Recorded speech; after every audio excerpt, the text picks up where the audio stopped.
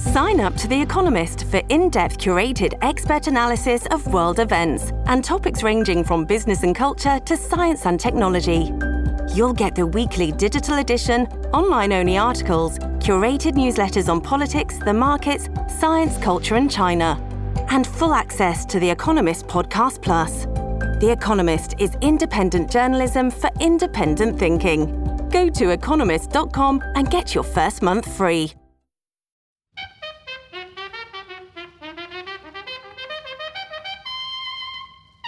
Welcome to the New Books Network and African Studies. I'm Susan Thompson of Colgate University, and I'm delighted to have with me today a colleague in our very own Department of History, Sega Itefa.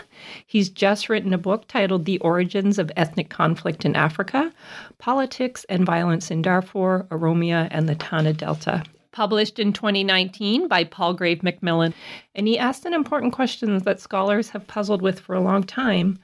Are ethnic conflicts in Africa the product of age-old hatreds? Of course, foreign reporting would suggest yes, but Itefa's book, of course, provides a more nuanced and historical analysis, arguing that elites mobilize their co-ethnics for political gain. And he does so in a way that is unique. He provides comparative perspective on cases from Sudan, Ethiopia, and Kenya. So, of course, his new book also diagnoses the question of ethnic politics in Africa, but also provides some recommendations and solutions. Sega Itefa, welcome. Thank you very much. Thank you for giving me the opportunity to talk about my work. It's my pleasure. I'm excited to have you here. It's fun to be with a colleague. I wonder if we could start the interview by just you saying a few words about yourself, where you're from, where you were born, where you went to school, how you became interested in the question of ethnic violence and the way that African elites mobilize it for their ends. Thank you very much. I was born in western Oromia state of Ethiopia, rural area, a good 12 hours away from Addis Ababa. I went to school, up to high school there, and then I joined Addis Ababa University for first degree and second degrees. I was hired by the same Addis Ababa University until I went to Germany, University of Hamburg, for doctoral work. I'm interested in this kind of work starting from my master's thesis, which is on Ethiopia-Sudan border, a very remote, isolated region, about community relations, how they try to solve their own issues by themselves without the government. So it starts from there. In the 90s, especially in 1996, that was the first time I went to this particular region, studying about various ethnic groups. So at least 5 different ethnic groups living together, and they have what we call Michu institution, which is indigenous conflict managing mechanism. Even though it belongs to one ethnic group, the Oromo, all others use it. So that's the beginning of my interest. I won a research grant known as OSIRIA, that is an organization for Eastern and Southern Africa, to study conflict in the same region. That was 1998.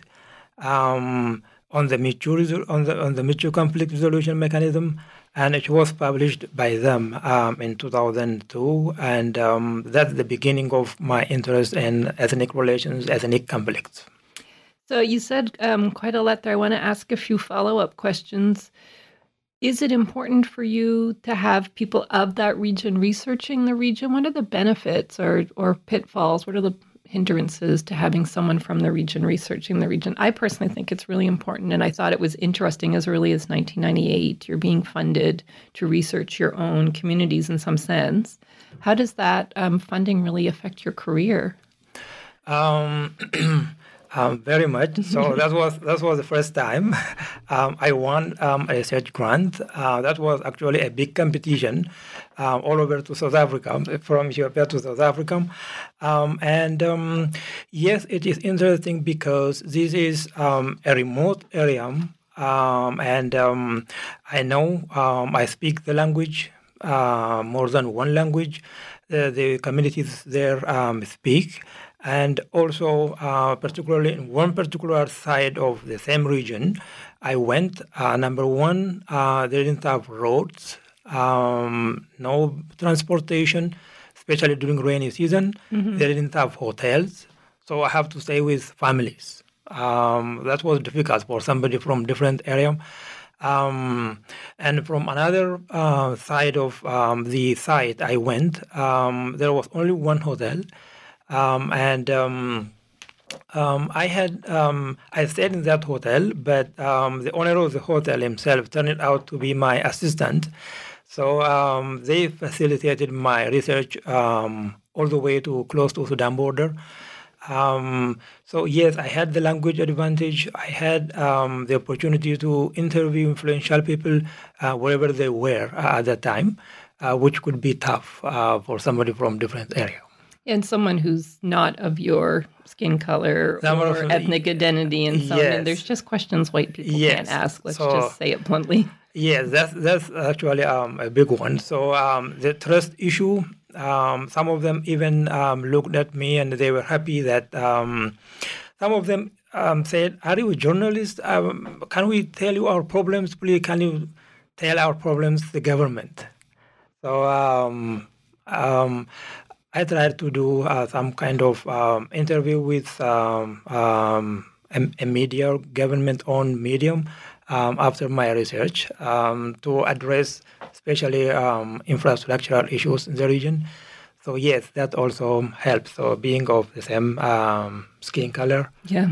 Language group. I think there's also something really interesting in what you said is you're a historian who does interviews. Yes. So how did you manage your method as a historian? I see in your book there's colonial sources, you read broadly in literature, but you also use field work. Yeah. How did you manage that with your PhD committee, and what kind of scholar do you see yourself as? Do you define yourself as a historian, or maybe something a bit different? I don't know how you see yourself given the tradition that historians are in the archives. They deal with texts. I'm a political scientist, so the question is coming from my own experience for sure. Yeah, that's a very good question. So yes, I am trained historian. Both my first degree, second degree is history. So I went to a history department in Addis Ababa University, I consider myself a historian. My conflict peace and conflict piece came particularly from writing that proposal for Australia, Organization for Eastern Southern Africa, on the Michun Institution. My methodology is still, colonial works, archives in the local district offices there, but also interviews. So my interviews, I don't rely on questionnaire, for example, as others do. I live with people, I talk to them, I interview them more than once. So talk to them directly get information, write down or record their information. So that's how I live with them. I stay them, I live with them, I ask them questions, cross-check them with others. In this particular region, I would say that there were few historians went there. So when I went there, I didn't have anyone who has done history work. There were a couple of people who did anthropology, but from history point of view, I didn't have any written record other than very few travelers who crossed to Sudan from Ethiopia. They wrote down about who the people were, the rivers, the mountains they crossed. They were helpful, but how the people that went there, how they live, what were their problems, how do they try to solve their issues. Those I have to rely on informants, and by asking them not about through questionnaire, they don't even read and write. So talking to them, I stayed there for a long time. So the first time I went there in 1996, I continued to work all the way to 2004. So intermittent visit to the region. I think you say two important things there. One, you use anthropological methods in a form of life history to listen to people and to contextualize what you know from texts and archives and your own studies. But also you say, I think, something really important that listeners might remind their students of, and students preparing to do fieldwork could find useful. Long-term relationship building and trust and consent and all these issues, they really just come by being with the people. Mm-hmm. You can design it, you can think about it. Do you have any advice in that sense about how you might advise a student, say a graduate student going to do their PhD in a remote part of wherever in the world, not just parts of Ethiopia and Sudan? Yes. Questionnaires are still important for me. For example, I'll keep them for myself, but it's not something to distribute. So it's good to have questionnaire with them when they go there. One important thing is that this one is remote, which means infrastructure is very much limited. So they have to be ready for this, and also. This particular region is there is malaria in the area, so all kind of precautions are needed before travel. Another one is also transport is very much tough one. When I went there, now there is improvement, but still it's tough to navigate all the way. Through the region.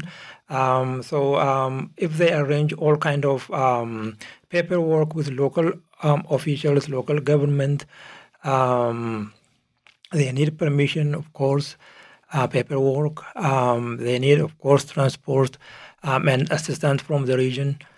With that, should be all right.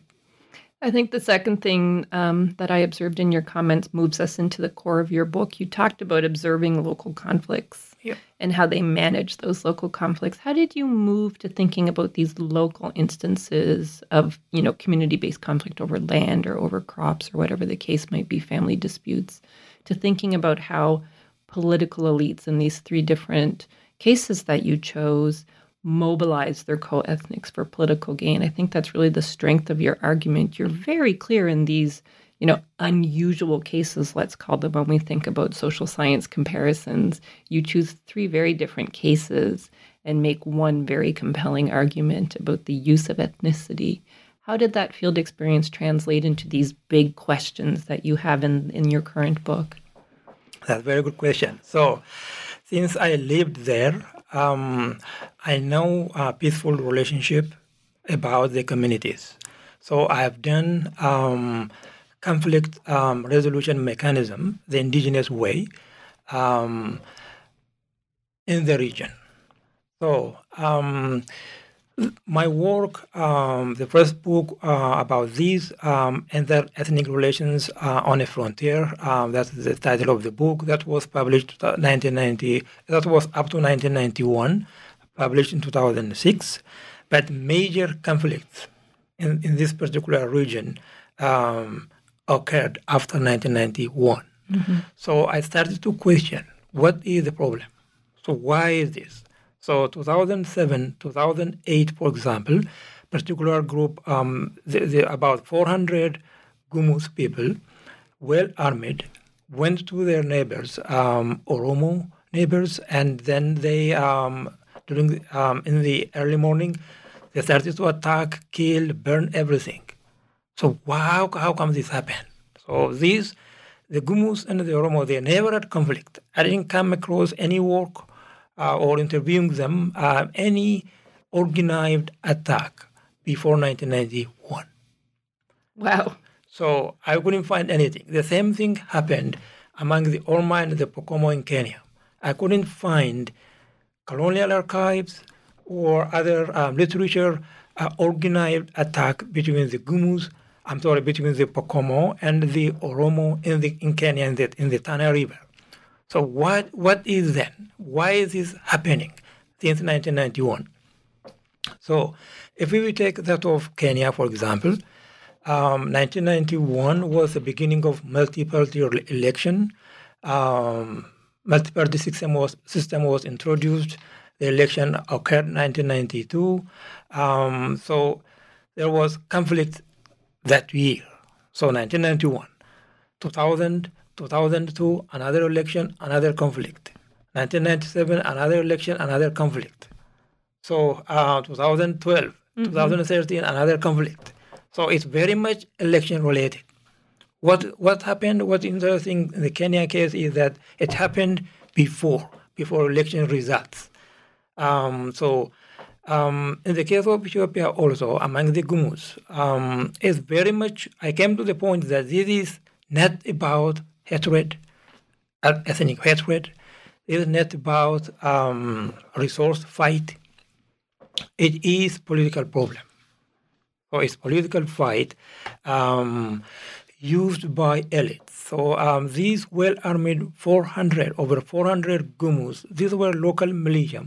In fact, some local officials themselves, they were behind this. So politically driven for short-term gains, rather than resource conflict, rather than hatred no hatred. So I couldn't find hatred among them. So where is the hatred? So they didn't have really hatred, as has been mentioned so many times in the media, that this is ancient hatred fight. They don't like each other. That's not the case. So the Gumus, the Oromo, they were in peace. They lived in peace for so long. The Gumus speak, for example, so many Afan Oromo language. In the Kenya case, also the same. So it's politically driven rather than resource conflict or conflict based on who they were. You said, I think, really two important things in your commentary there. Thank you. It's really interesting to see these cases being compared. And you say pre-1991, there really wasn't any open conflict. So you talked about arming. Does this lack of warfare, so when we think of conflict, of course, violence takes many forms. We're talking about the absence of war, of armed conflict. What does it say about the colonial legacies of violence? And I'm thinking here particularly of African political elites today who say that everything that's wrong with our society is a product of the colonialists. So, of course, structurally, this is absolutely true. But practically, in terms of how politics are practiced in the post-colonial era, what can your study tell us about colonial legacies of violence and the way, perhaps, if I understand your argument correctly, post-colonial elites have taken on the structures of colonization for their own political gain against their own people? Am I reading you correctly? Yes. So, yes, structurally, yes. But we cannot really say everything is about colonial problem. Say, for example, Rwanda. So if you take the case of Rwanda, we cannot always blame about the Hamitic myth, which really which was sad. So the Hamitic myth was refuted, for example, throughout Africa after independence, but in Rwanda, it was used by elites for their own political gains. So blaming one, for example, for example, the Tutsis were told they were from somewhere else. So Horn of Africa, for example, yes. That's what the Hamitic myth said. John Speke, he was the one who went there and who wrote about that the the Tutsis came from Ethiopia. So that's not really the case. So colonialism, we have problems with colonialism, colonial legacies, but in terms of ethnic conflict we are talking about now, no. So these are politicians, elites, using maybe colonial issues for their own political purpose, but otherwise we cannot continue to put the blame on colonialism. So in short, yes, structurally yes, but in actual fact, no. I have one quotation in my book. Martin Meredith, he was saying that the genocide that occurred in Rwanda was not about ancient hatred, not about colonialism. It's about politicians using ethnicity for their own political gains. I mean, I think the Rwanda case is so interesting, and it does raise questions about your research insofar as what is the founding myth that elites rely on, ethnic founding myths. So, of course, as you note, in the Rwanda case, it starts with the Hamitic myth. Tutsi elites of the day heard the myth. It accorded with the worldview and the way that they wanted to manage the colonizers who had arrived at that time. Of course, the language of 1994 was also Hamitic myth. So these things take a life and they cascade because elites keep them alive. And we see this, founding myth, the narrative of who belongs and who doesn't belong in a state system, I think very clearly in your work. And it raises a question that came up from my prior question. You say very clearly foreign journalists, foreign diplomats, foreign policymakers still rely on these age-old ethnic hatred tropes. Why? That is sad. So, yes, that's a good question. So they should rely on actual information. So, number one, maybe they don't have people on the ground. If they, for example, rely on somebody who is in West Africa reporting on East Africa, so that may not be the case. Or maybe the local agent may be under influence of the government on power at that time. Mm-hmm. The government, probably they provide transport, hotels for these local agents, and they may not be providing actual information, but they whatever their source, they should cross-check what is going on the ground before making it public. So it's really sad. I mean, big-name news outlets stating that this is tribal conflict, this is tribal hatred, ancient hatred. No, where is that ancient hatred? So people in Africa, they really live in peace. They want peaceful way of life. And not really out there to kill somebody. Well, it's really interesting what you say, because it seems to me when I was reading through the middle part, when you're doing all that rich historical comparative work, because one thing I think is so rich about your chapter, or your book, and makes it so useful for graduate students and for scholars, is that the introduction really tells us what we can expect. And the conclusion really wraps up with how we can address, what are your recommendations and proposals. The middle part, though, is so rich because it reminds us of a contradiction. We rely on the language of old age hatreds because political elites will invoke it. Journalists from foreign agencies and diplomats and so on. Oh, well, a local elite led it, so it must be valuable. But that, in turn, to me, seems to be a contradiction. You can't say everything is a colonial legacy if you're invoking things that occurred before colonization arrived. And I think what I really took away from the middle part, when you do these rich historical case studies, including contemporary life histories that we talked about at the beginning of the interview, how people understand themselves vis-a-vis states who don't actually care for them, and they know it. So you also have a section on liberation struggles and the way that liberation is really not fully possible because, of course, we're still operating in a state system. Do you have any comment on how we can begin to unpack these contradictions as analysts? Like if someone were to take your book, be inspired by it, and want to write their own contribution to build on what you've said, what can they take away from your book that can be used by the next generation? That's a very good question. So, all right. I guess just flipping through his book so we can find some text. Yes. Okay. So, the first one is introduction. I did in that introduction all kind of explanations out there about ethnic conflicts, and then the middle part, yes, as you said, is about details of historical analysis in these three countries, Sudan, Ethiopia, and Kenya, and at the end, conclusion, what to do.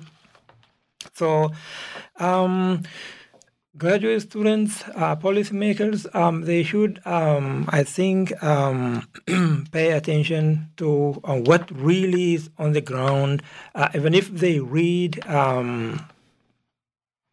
something in the medium out there, they should cross-check all the time. Yes, of course they do, but instead of, we still have some writers who state that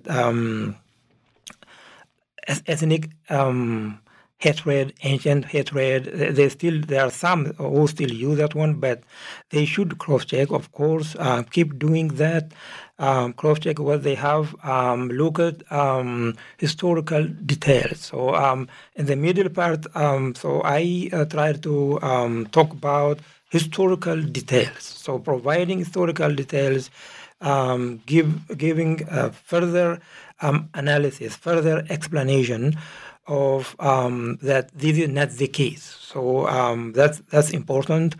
I try to use some archives, interviews, of course, trying to give further details. That's another thing. So interdisciplinary is good.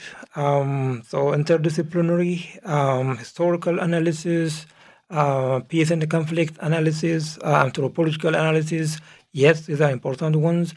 And also, it's good if they also pay attention to transnational. So this is not just one particular locality or country. So I'm comparing Sudan, Ethiopia, and Kenya. Mm-hmm. Why is this important? It is important because if we talk about, yes, we are talking about conflict. So in conflict, so there will be displacement. So what happens in Sudan affects neighboring countries, affects Chad. People move to the other side.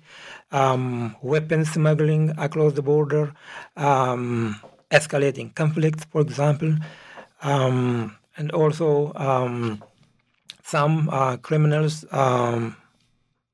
In the reading, I used mercenaries also. Right. So they cross to the other side. So evade from officials. So yes, interdisciplinary, transnational, these are important.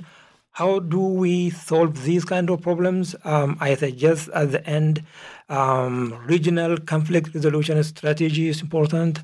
So work with other neighboring countries, how to handle cases. So if I talk about Gumuz, for example, they can they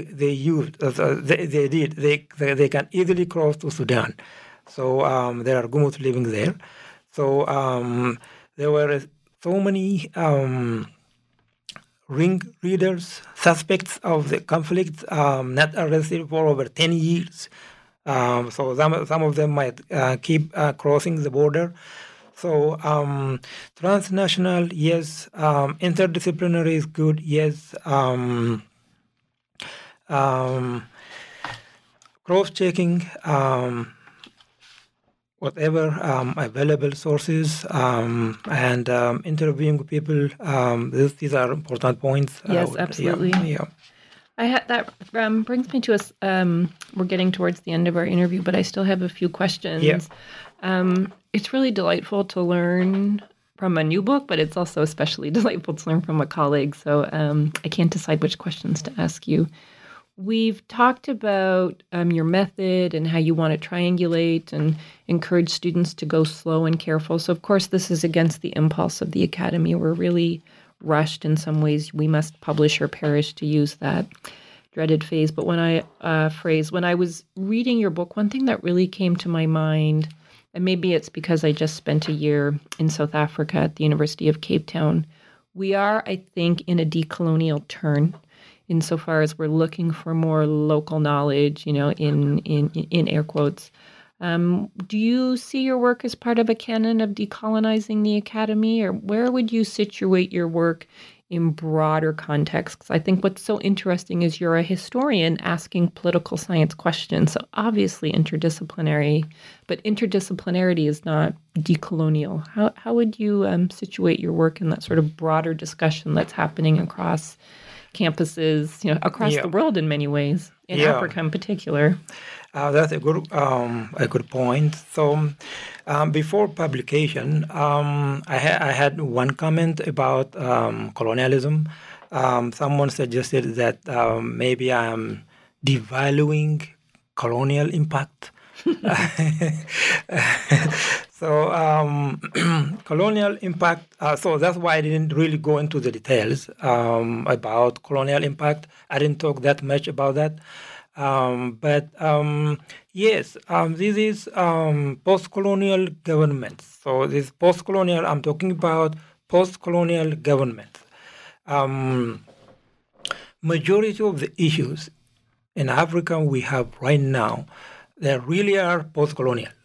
Mm-hmm. So colonial problems, colonial issues, those could be handled. So they could have handled. So the Rwandans could have handled, for example, colonial problems. The same as in Sudan. So I'll come to Darfur in a minute. Sure. But these kind of, if, for example, we have 400 armed groups, armed militia, going after another village, killing, attacking them, that's what happened in Ethiopia. Something similar happened in Kenya, in the Tana River in Kenya. So are we blaming colonialism for this? Was the government in a position to handle this? Yes. So the government on power right now, or at the time of conflict, was responsible rather than colonial problems. So yes, it is mainly post-colonial. The work is mainly post-colonial in all three cases, and I put the blame on the post-colonial government. Very squarely. Very squarely. Very squarely. Very squarely, yes. As we move to your conclusion, I think one thing that's really valuable about it is that you do basically ask political elites to take more concern for their populations. And you center, I think, if I understood you correctly, democratization. Institutions should be democratic. Legitimacy should come from the voice of the people. Yeah. There should be regional cooperation. Foreign donors and so on should maybe step back a little bit and let local people do more, local elites as well as local people. Can you speak to your conclusions and what is the impact of that for peace in the region? Yes, very good point. So I didn't mention about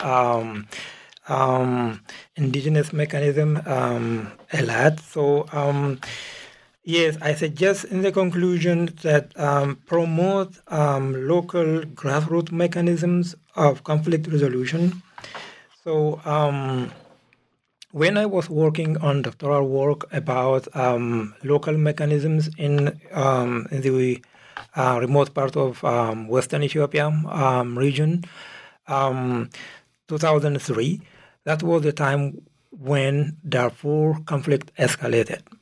So that's what brought me into Darfur. So I started to question what is the problem in Darfur. So I was working on my own region, about local mechanisms. So what's going on in Darfur at that time? I started to question what happened to the local mechanism there. So are the local people trying to help each other solve their issues? Is the Judea mechanism, they have what we call the Judea mechanism functioning similar to the Michu mechanism in Ethiopia, Western Ethiopia? So I started to read on Darfur about that, and I started to compare the two regions. So one major issue, I came to the conclusion about conflict in Darfur in the 80s, so mainly in the 80s and in the 90s. And that of Western Ethiopia was the decline of conflict resolution mechanism, indigenous mechanisms. So local people, they were not in a position to function the way they used to or do because of government interference. So that's basically what happened in Darfur in the 80s. So the weakening, deterioration of local mechanism, important factor. And of course, there are other factors which I mentioned, such as border problems with Chad and Libyan issues, of course, and civil war in Chad. So yes, I suggest that people should be left on their own to function to talk about land issues, handle land issues, handle conflicts the way they used to before. So yes, that has to be one important point that lawmakers should pay attention, encourage the elders, let them do what they should do without government interference. So it is important also to mention the role of Musa Ibrahim Madibu in Darfur. He tried his best and succeeded in keeping, for example, his community from really participating in the Darfur crisis. So the majority of the Bagara group in South Darfur, they did not participate in the Darfur conflict, mainly because of his role. So something similar should be encouraged in other parts of the world, in Africa and the world. So local people, they should continue to work the way they should. That's one suggestion I have. And then, yes, promote democracy.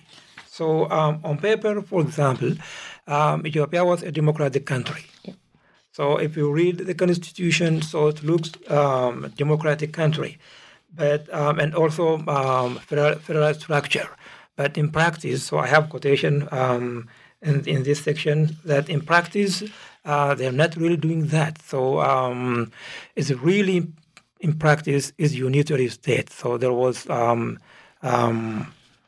the party on power that was really interfering in the regional federal structure. So that has to be looked at. So promote genuine democratic principles. That is what has to be done. Transparent, fair economic distribution. That has to be also implemented. That's what I have suggestion. Mm-hmm. We have land deals, for example, land grabs in Africa. So it's never transparent. So what's the impact? Even what's the impact on people?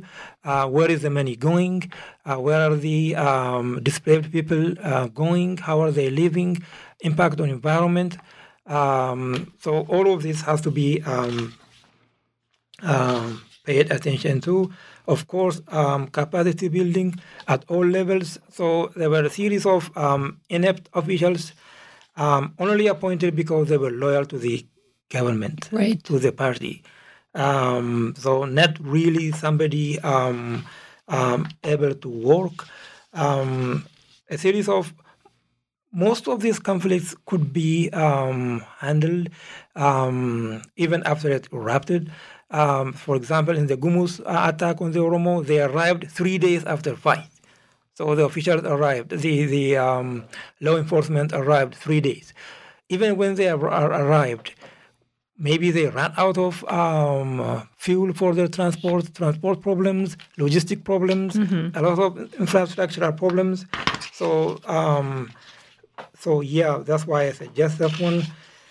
Judicial accountability, of course. 10 years, 8 years, even still today, many of the suspects were not arrested. Right, impunity. Yeah, impunity. So, yeah. I appreciated the conclusion because it was very clear, really intended, I think, for an audience of academics, but also an audience of policymakers. I'm always appreciative when an academic is able to turn themselves to the broader public. And that's one thing I really enjoyed about your book. One thing that I also think is a good point for us to begin to close up on is your curiosity. You really you exemplify, for me anyway, just a life of the mind. You're curious about the world and your people and how can we promote solutions, which seems rare in this day and age. Simply, we both sit here in the United States as non-Americans ourselves, and we see how they talk with each other. So thank you for your curiosity. I truly appreciate it. And my last question before we begin to close, how has writing this book or just being an academic who writes and publishes affected your teaching or your mentoring? How does writing change the author? So thank you very much. That's a good question. So I'm not sure if I mentioned about it in the reading. So I always ask my students, so why do people kill each other? So, you do mention it. Yeah. Why do people kill each other? So it's tough to find answer to this kind of question. Yes, I have some, of course, suggestions in the writing, some answers in the writing in the book. So I share this with my students. We discuss in class. So why do people kill each other? So we also discuss about is it really ancient hatred? Is it really So if you talk about tribal conflict, tribal hatred, so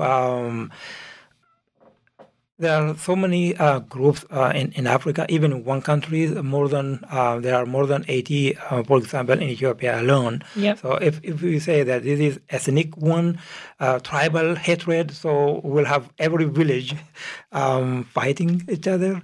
So we do discuss about this. So after I completed my doctoral work in 2006, I continue to keep an eye on this particular region where I did my work.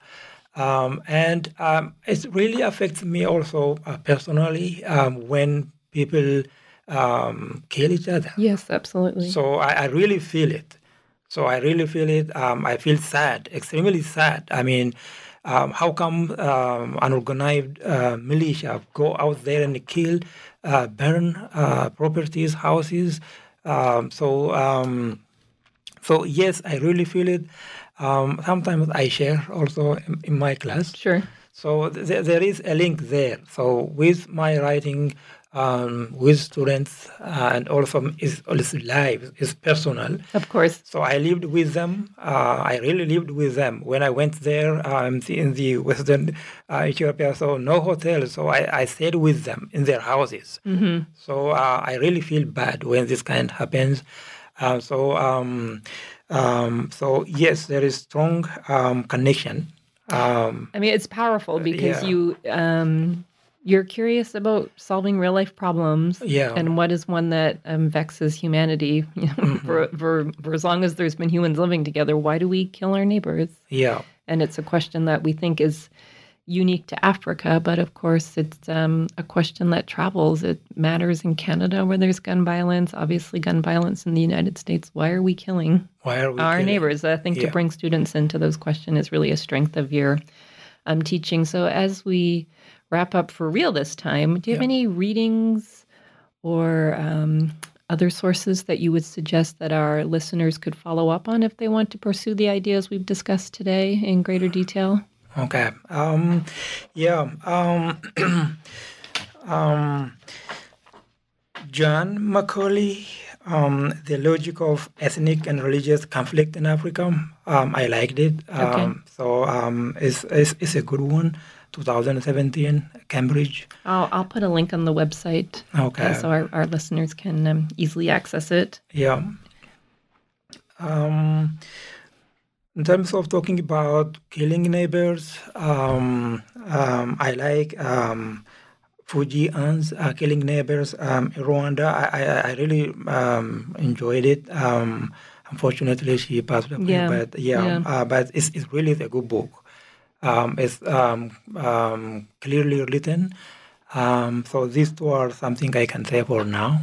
Well, it's so interesting that you choose those two books because they really do complement your own personal framework of mixed methods, interdisciplinarity, and so on. Final question for you. What are you working on now? What's your next project? Yes, a good question. So I am now taking a break from from conflict, and I'm working on slavery.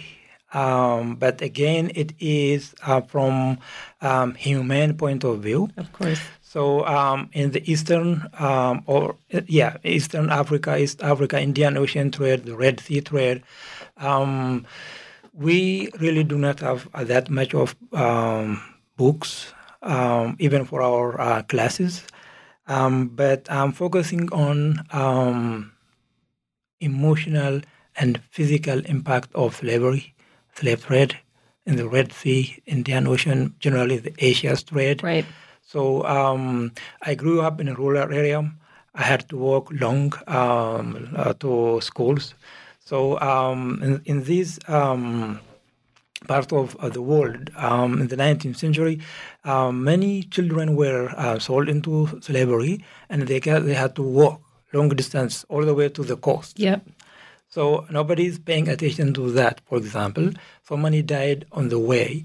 So they were walking barefoot without enough water, food, weather-appropriate clothing. Yeah, being forced. Yes, and that's what I'm focusing on. And the emotional impact. So starting from capture. So I'm titling it as the Middle Passage. So the Middle Passage is the transportation of Africans to the Americas across the Atlantic.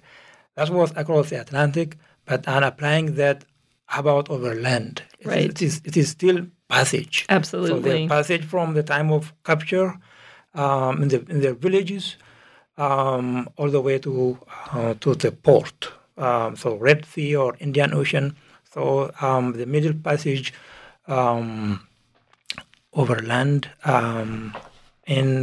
during the 19th century in Eastern Africa, Northeast Africa. That's what I'm now working on. I mean, I think that's really important work because, of course, when you talk to, North Americans about slavery, they think it's a thing that happened only in West Africa. And, of course, that's just not true. The human impacts were vast and broad. And I think you're right. We do need more studies of the region that you grew up in. I can offer you, though, 2 books on that side. They're historical fictions. They might give you some inspiration. There's a Canadian named Lawrence Hill.